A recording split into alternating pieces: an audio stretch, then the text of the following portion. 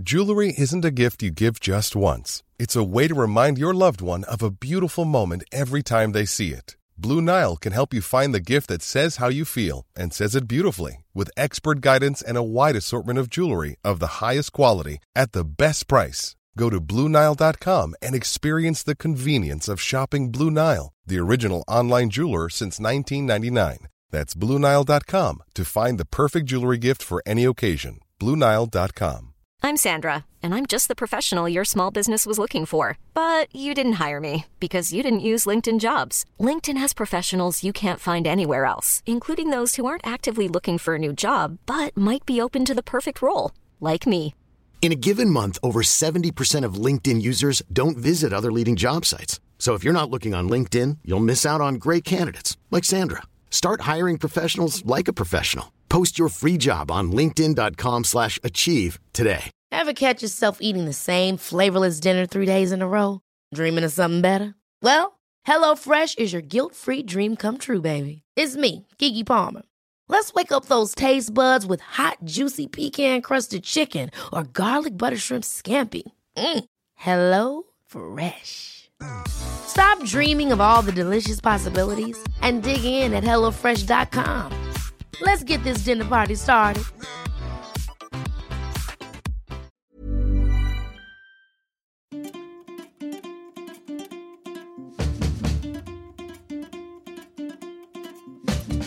Ja, men det var ronden här, avsnitt 89. Ni ska vara hjärtligt välkomna till mig, Christian Unge, och du heter? Jag heter Anders Ternhag. Vi är nya och fräscha mickar här, ser vi. Jag har inget puffskydd. Nej, du är wild and crazy. Du har ett snyggt liksom, rastrerat i någon slags järnpuffskydd. Du fick den aktiva micken, jag fick den passiva. Jag tror att det är väldigt många som är intresserade av inspelningsutrustning där ute. Nej. Vi släpper det. Märit har inte kommit tillbaka. Hon är fortfarande i Syrien. Vi hoppas att hon till nästa avsnitt är tillbaka. Vi får se. Tack för alla mejl. Tack för att ni följer oss på sociala medier. rondenpodcast@gmail.com kan ni mejla oss till. Vi finns på Instagram och Twitter också. Kul, Anders. Nu ska vi se vad vi ska snacka om idag då. Det ska bli kul att komma igång i ett poddavsnitt igen, Christian. Och nu har vi lite kaffe bredvid oss och... Nu när jag hällde upp mjölk i kaffet. Jag vet inte det här är inte bryggkaffe, det måste vara sån här apparatkaffe. Eller? Ja, det är apparatkaffe. Det är någonting, det här lite distinkta, lite sura, syrliga. Är det koffeinstint? Jag tycker man blir lite... Inte. Jag tror inte att det är med koffein. Det känns kemiskt. Jag är ledsen att säga. Okej. Ja. Men det jag menar, den här lilla tetran med mjölk som man öppnar med en aluminiumfolie och sen så klämmer man i. Ja, de som tar mjölk, ja. Ja, jag gjorde det nu. Ja. Jag tror jag aldrig öppnat en sån och hällt i en kopp utan att det liksom skvättit lite mjölk. Antingen utanför koppen eller på fingrarna. Ja. Så jag fattar inte hur man gör. Även om jag tänker på det och försöker vara... Det är något fel i konstruktionen där. Ja, ring Rausing.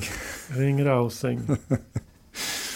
Du, jag tänkte jag skulle prata om en artikel.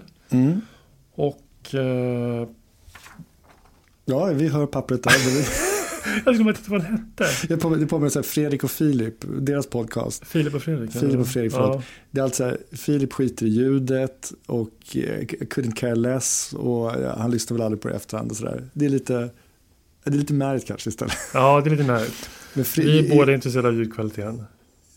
Är det så? Jag vet inte. Spelar ingen roll. Nej, men den handlade om svår luftväg och i en brittisk anestesitidskrift. Och nu är det lite synd att inte mäter med, för det här är ju inte alls svårt område. Det är hennes absoluta hemmaplan. Jag måste bara fråga. Å andra sidan är kanske det lite bra. Ja. Det är inte bra att superexperter pratar om just sina grejer hela tiden. Nej, precis. Det kan finnas en sån poäng. Ja, det kan men kan få kommentera i efterhand också. Men jag tänkte bara en sak bara apropå det vi pratade om förra gången, för 2 veckor sedan, att det här med att man hittar artiklar och sånt. Hur 17 dök en British Journal of Anesthesiology upp i ditt flöde om luftväg? En kollega som jag träffat på intensiven i Solna tyckte det var bra. Okej. Ja.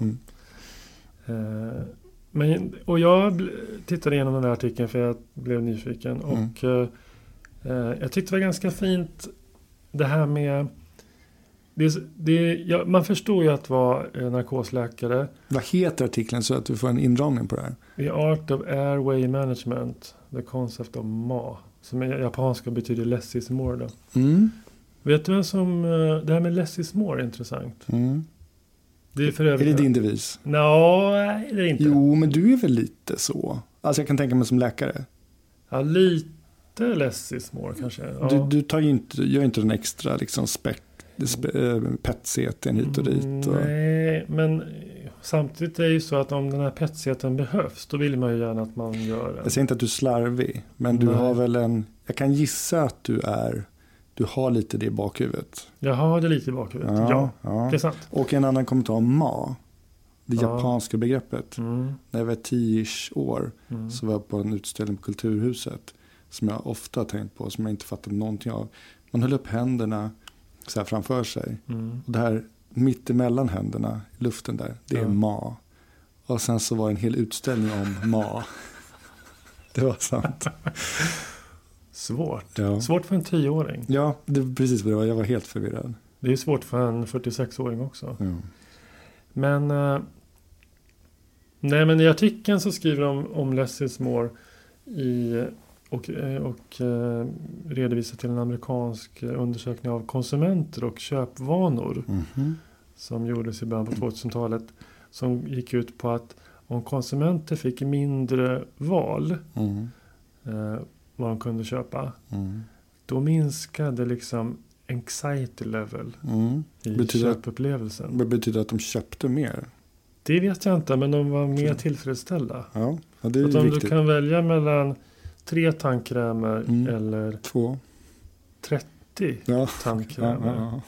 Då var liksom det förra att föredra. Lite apropå också den här diskussionen vi hade förra gången om Feedly och flödet där. Ja. För många val. Just det. Inom arkitektur tror jag att det var Mies van der Rohe som var inne på less is more.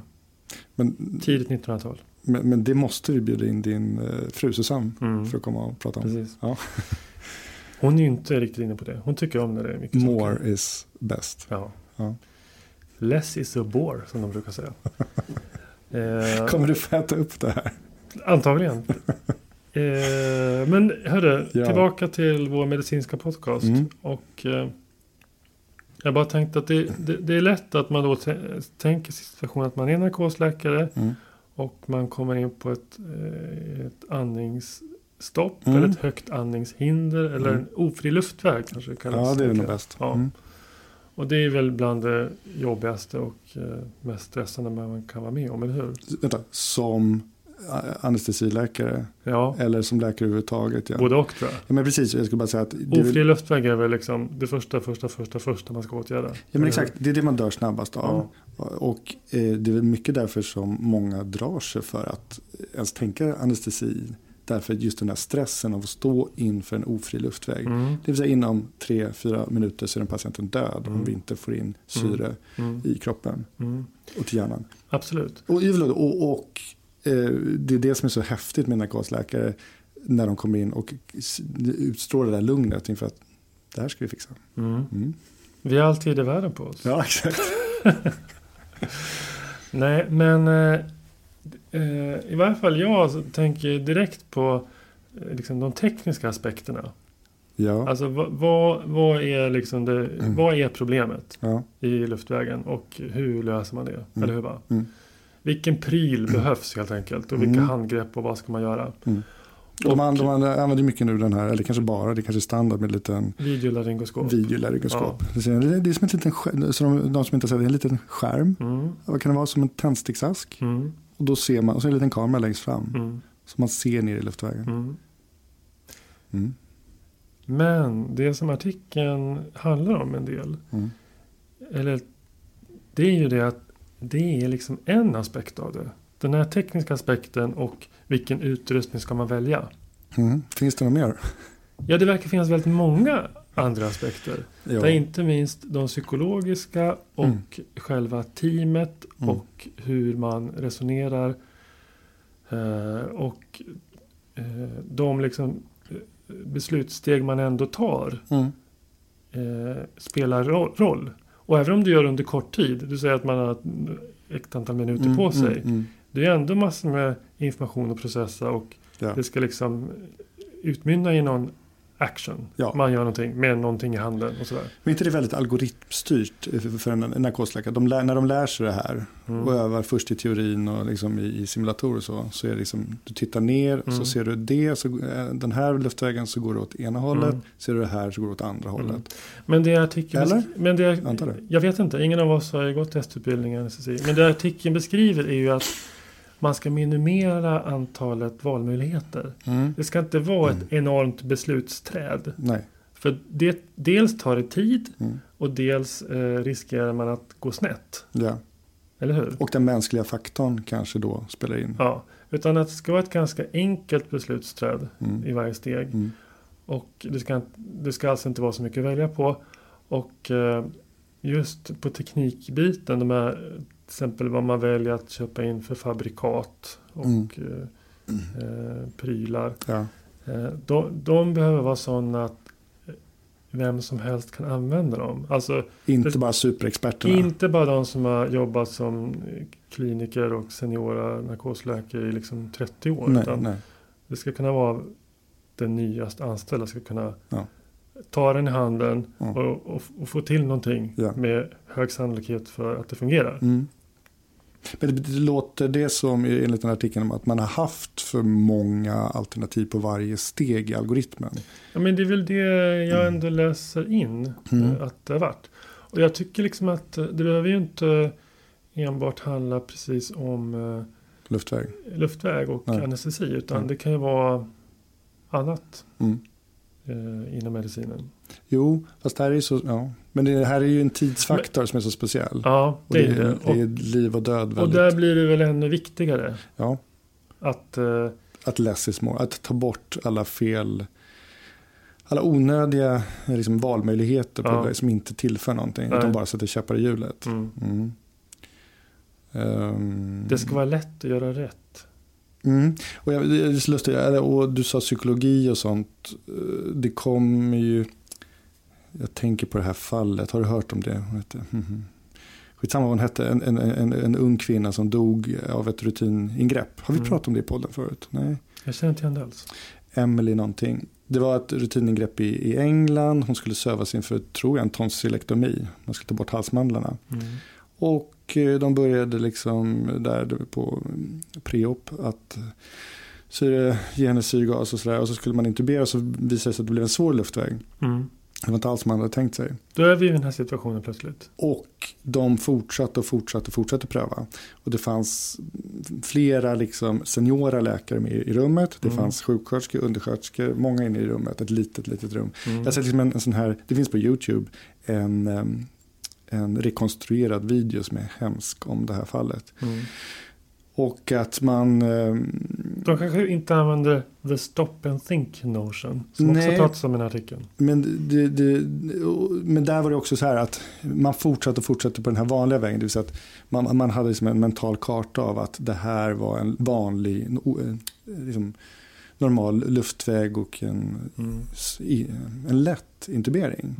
Men att det visade sig att det var här 1 på 1000, 1 på miljonen som annorlunda anatomi eller något sånt där. Inte vet jag vad det var skälet.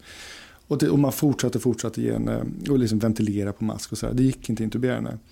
Och till slut så lyckades man. Men då hade det gått så många minuter så att hon var hjärnskadad och dog sen. Alltså det var ett otroligt tragiskt fall. Och det man sen har liksom analyserat det var att det fanns ju människor i rummet. Det vill säga till exempel en sjuksköterska som hade plockat fram tracksättet. Alltså att göra en sån akut hål på halsen här. Men de vågade inte inför de här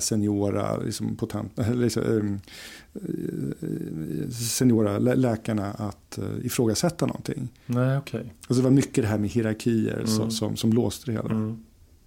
Men det är ju en jätteviktig sak. Att det är inte one man show. Utan det är ju liksom ett team. Och inte minst liksom på akutrum eller kring livshotande så här, urakutsjuka patienter. Alltså, man är flera stycken och man behöver input från varandra.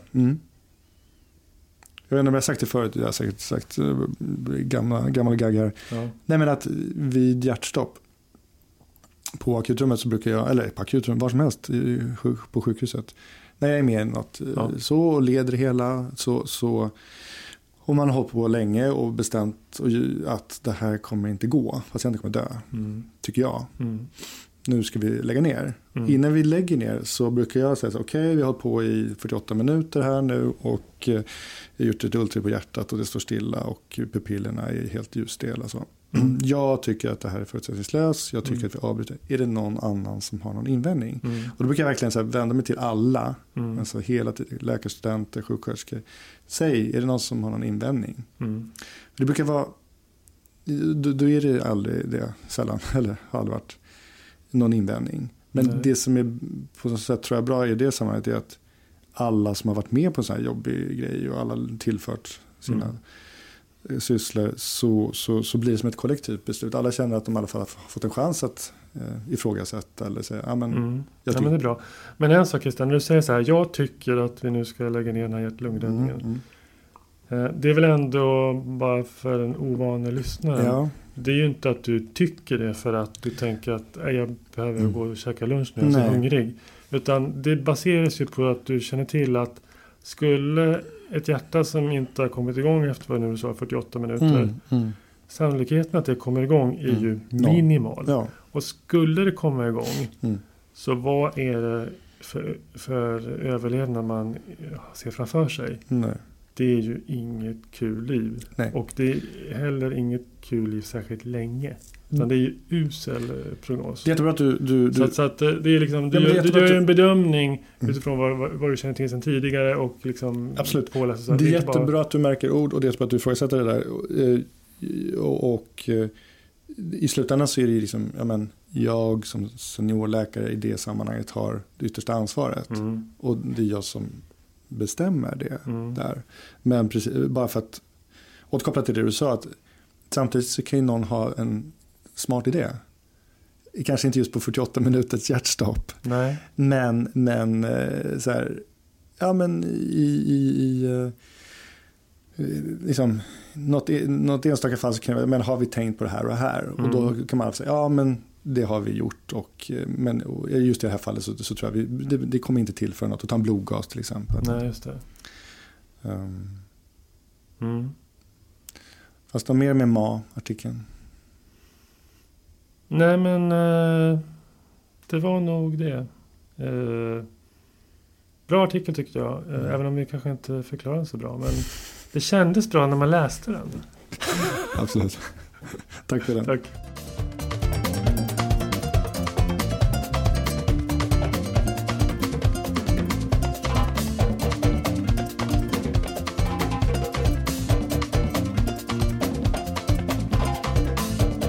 Du Anders, apropå det här med att...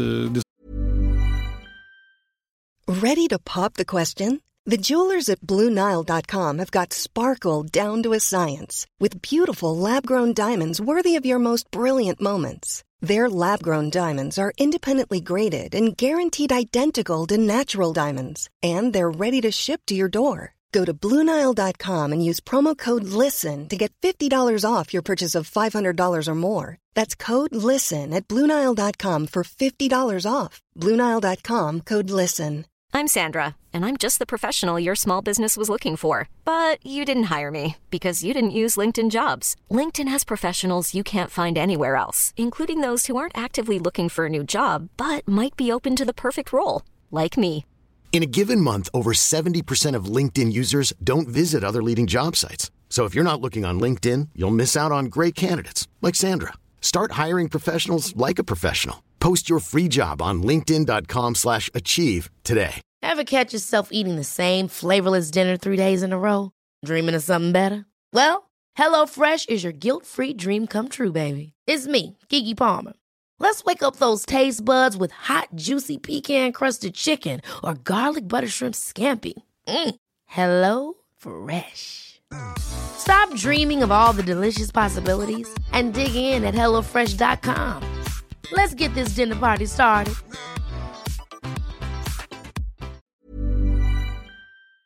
jättekul med alla som mejlar in förslag på ämnen. Det är verkligen skitkul. Vi är lite sena på att plocka upp sådana trådar dock. Ja. Så att jag kollade igenom lite och så såg jag från en lyssnare, Ellen, som hade mejlat in schysst här. En kommentar kring, vi pratar om Guineamasken eller Guineamasken. Guinea worm. Hur äckligt det är när man liksom virar upp den på en liten pinne eller något sånt där. Ja, jag vet, det var flera avsnitt sedan, men har du sett det där i Afrika? Eller? Nej, jag har inte sett det live. Nej. Jag har bara sett filmer på det och men det är ju det att den kan vara väldigt lång. Man sitter en vit som en spaghetti-tråd ungefär.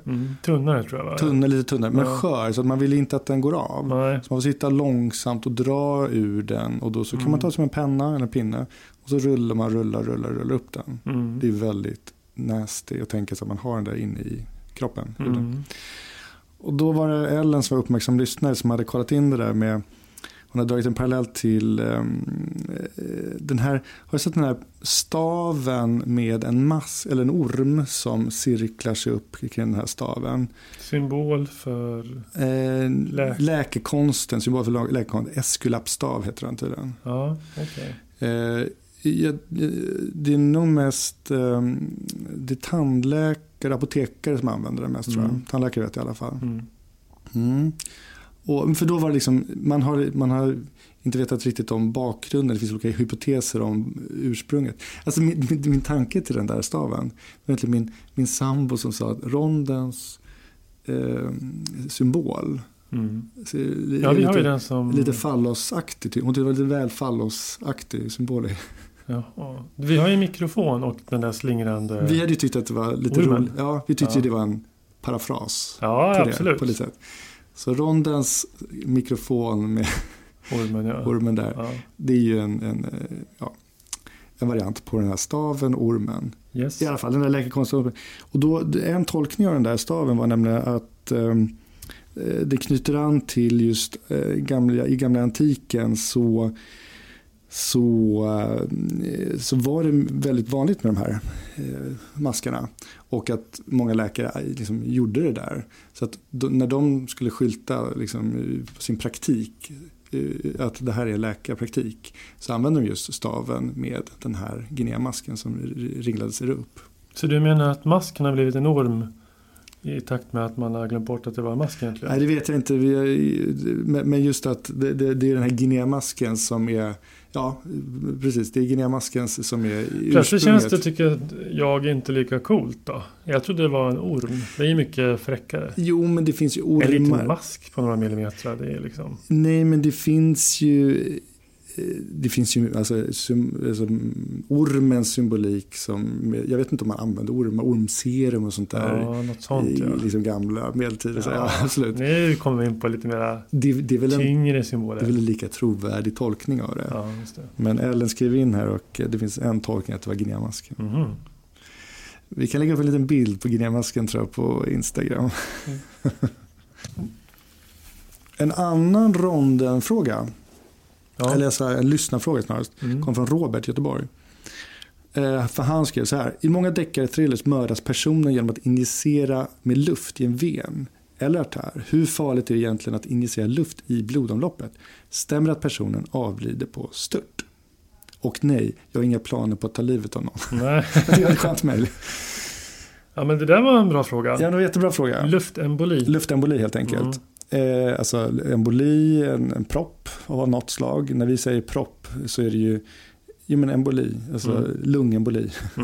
Det är en Det är någonting som far iväg och sen så fastnar. Någonting som och då är det en propp. Och det vanliga är själva att proppen är ett blodkoagel som sitter ner i benet, kommer till lunga till exempel. Det är det när vi pratar om propp i benet, propp i lungan, så är det ett fast föremål så att säga. Ja. Men det har inte alltid varit fast. Det finns eller också, det har varit fast, men det har flyttat sig från en plats till en annan. Men vi har pratat till exempel förut om Ronnie Petterssons olycka när han dog. Att det kunde vara fettembolier i lårbenshalsen, för stora frakturer där på något sätt.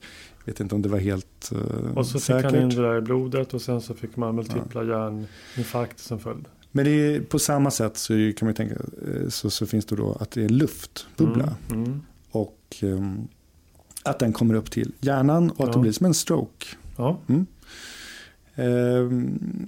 Och grejen är att svaret till Robert är ju det här, att om du tar och injicerar luft in i venen, alltså det är blodet som går utifrån kroppen upp till höger sida av hjärtat och sen pumpar vidare till lunga för att där syresättas och gå över till vänster sida av hjärtat och sen ut i kroppen. Så är det att lungan är ju liksom som ett filter mitt emellan höger och vänster hjärta. Och om du injicerar den här luften in i venen så hamnar det i lungan och då kommer du inte vidare till vänster sida till hjärtat och pumpas upp till hjärnan. Du menar att det är relativt säkert att göra så? Ja, så här, du måste injicera väldigt mycket luft för att det ska kunna komma över till vänster sida. Men framförallt, det finns ju en variant. Du har ett öppet stående foramen ovale. Du har en liten öppning som är kvarstående sedan födseln mellan höger och vänster hjärtrum. För då kan du direkt gå från höger lilla hjärtförmaket till vänster förmak, pumpas ut på vänster sida av hjärtat och upp till hjärnan. Men, så den lilla teoretiska fönstret har du om du ska skriva deckare. Jo, men om man inte har hålet mellan hjärthalvorna. Precis. Så, och vad är mycket och lite luft då? Men jag tänkte komma till det som det där är liksom fiktionen, eller om du skulle pumpa in det på vensidan. Men de luftembolerier som händer, som sker, det vanligaste är ju när du gör till exempel ingrepp i lungorna. Du har hittat en misstänkt tumör i en lunga och så ska du ta ett prov där.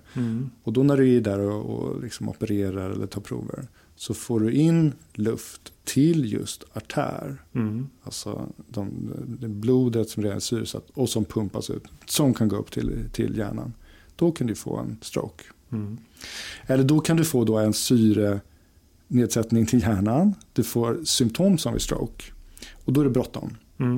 Så att det finns du ska inte göra någon röntgenundersökning eller så här för att ta reda på det. Utan det är ju, du får bli halvtidsförlamad eller någonting. Och då vet du vad behandlingen är. Trycka med behandling. Yes. Gissar jag. Då är det bråttom och då är det trycka med behandling. Vet du vad som händer då? Varför? Varför kan det funka? Nej, men berätta. Det här är fysiologikursen. Nej, men jag är verkligen inte bra på fysiologi. Nej, men att i tryckkammaren så den här luftbubblan, den komprimeras till en tredjedel av sin liksom storlek. Just, man höjer trycket så att atmosfärens tryck mot kroppen gör att luften på fel ställe i hjärnan komprimerar, blir mindre. Jag antar det, för att själva luftbubblan blir i alla fall mindre. Den kan bli till en tredjedel. Och sen är det någonting med kväve, bla bla, den löses också upp. Den löses också upp, diffunderar snabbare. Så det är ju den akuta behandlingen. Just det. The one and only. Och på väg då i ambulansen, om du liksom, till tryckkammaren, så ska du ge en massa syrgas. Men det är tryckkammarbehandlingen som är behandlingen. Så att det betyder att injicera luft i ett blodkärl på kroppen. Det är inget bra deckarmässigt då egentligen. Om det inte är väldigt stora mängder. Risken för luft, det man menar med luftemboli till hjärna är liten. Och sen så, men då kanske någon säger så här, men du sa att det gäller på vensidan. Om man skulle trycka in i en artär på en arm och försöka få in luft där då? Ja, det är inget bra. Eller men det beror på, inte de artärerna. Då kan man säga att det blodet är på väg ut mot din sprut hela tiden. Så men allt som har med kärlen upp till hjärnan, de är ju farliga såklart. Ja, karotiskärlen och så. Och hjärtkirurgi. Ja. Hjärtkirurgi. Men det är inte så många däckar där man tar livet av någon under pågående hjärtkirurgi. Men då kan du även få en luftbubbla till koronarkärlen, det vill säga hjärtats egna kranskärl, och få som en stroke. Eller en hjärtinfarkt menar jag. Med ST-höjningar eller så. Hjärtinfarkt. Men som sagt, bra fråga. Ja, kul. Tack Robert. Och hörni, mejla mer frågor. Tack. Mamma, lita på mig. Pappa, lita på mig. Jag vet vad jag gör. Jag tycker att människors beteende kring mat är väldigt intressant. Det säger väldigt mycket om människor. Du tänker på arbetsplatsen, alltså lunchmåltiden? Ja, alltså mat på det stora hela är ju viktigt för många människor.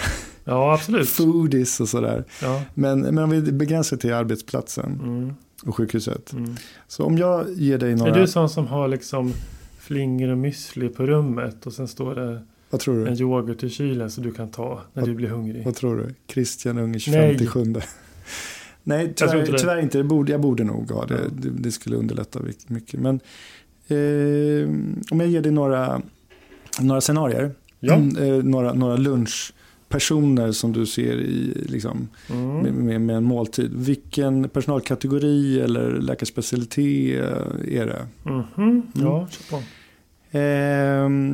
Kommer från Pressbyrån med en sån här en bulgursallad och körsbärstomat och mozzarella på väg till sin dator för att sätta sig. Det här låter som en kvinna till att börja med. Och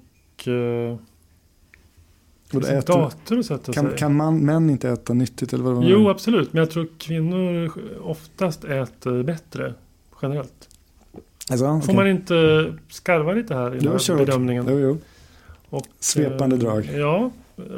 Och alltså man ska äta framför datorn och jobba samtidigt. Ja. Liksom. Personalkategori, sa det. Men är det inte någon forskare då? Jo. Klinisk forskare? Jo, forskare skulle man kunna tänka sig. Ja. Jag tänker att forskarna, de har så tråkigt. De sitter där på labb och är så ensamma. Så när de väl får käka lunch så vill de gärna gå och sätta sig tillsammans. Ja, men jag tänker mer en kliniker som både försöker vara kliniker och forska och ha ont om tid. Liksom. Ja, just det.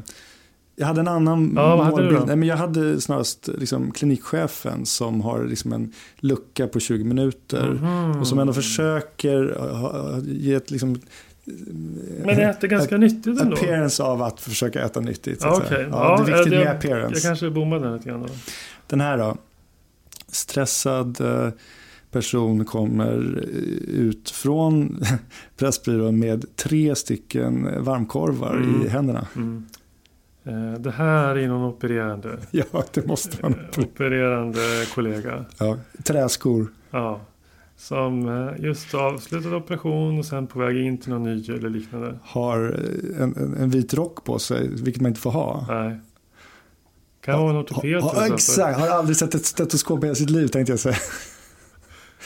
Överläkare ortopedi. Man. På väg till 3:e höftoperationen för dagen. Men kanske just ska jag hinna slänga ett öga på det där peket som de är på väg att skicka in till som docenter. Kan vara. Ja. Men jag kan ändå. Ja. Det är när man går till lunchmatsalen. Det är plötsligt jättelång kö. Det är massor med personer som inte har sjukhuskläder på sig. Ja, jag ser framför mig. Ja, och det är kurs. Vi ska ta sallad. Det tar lång tid, man väljer mycket. Sen är jag lite osäker på hur man går efter salladen. Allting bara stoppar upp. Vad är det här för sällskap? De har kostymer, många. Det kan vara kostymer, det kan vara dräkter och de verkar ändå på gott humör, de flesta av dem. Hade du sagt att de hade haft jeans och det hade gått lite snabbare, då hade det varit liksom en kurs från ett annat sjukhus. Men det här är inte läkare, kliniker, inga sådana, utan det här är ett representation från en annan region som är här för att titta på NKS nya bygge. Ja, något sånt. Ja, men annars är kurs också en variant. Ja. Att man har på sig vanliga kläder och man är ovan för man har inte varit i den här matstaden förut. Nej, precis. Nej. Och många av oss som har liksom dagen inrutad, att man har en tid 1:00 där man måste vara på mottagning och sådär. Vi försöker gå om den där kön. Ja, vi försöker gå om kön. Och vi är så arga att vi inte har liksom registrerat vårt kort så man bara kan gå förbi. Utan vi måste betala cash. Det är lite fånigt att man är stressad över sånt där, men det är ju så ändå. Det kan förstöra en halv dag. Ja. En sista då. Här är sista då. 3 civilklädda runt 25-årsåldern som kommer med läderryggsäckar och en sån här liksom matt plastlåda på tvären som de ska gå och sätta i mikrovågsugnen. Studenter. Ja, det är ju det. Det var lite för lätt. Ja, det var lite för lätt. Ja. De har lite för lite pengar. Ja. Stackarna. Men de kör i alla fall inte nudlar. Nej. De har massa mat hemma. Nej, jag tycker matlåda är bra att ha faktiskt. Egentligen är väl det den bästa maten. Ja. Herregud, om jag hade matlåda med mig, man skulle må bättre. Spara pengar, jättebra. Okej, men det var allt jag hade för idag. Ja. Tack Anders. Och tack ni som lyssnat kanske framförallt. Ja, verkligen. Dig och mig. Men vi är tillbaka om 2 veckor hoppas vi. Ja, och vi hoppas att Mary är tillbaka då. Ha det bra. Maila in till rondenpodcast@gmail.com och vi hörs. Hej. Ciao.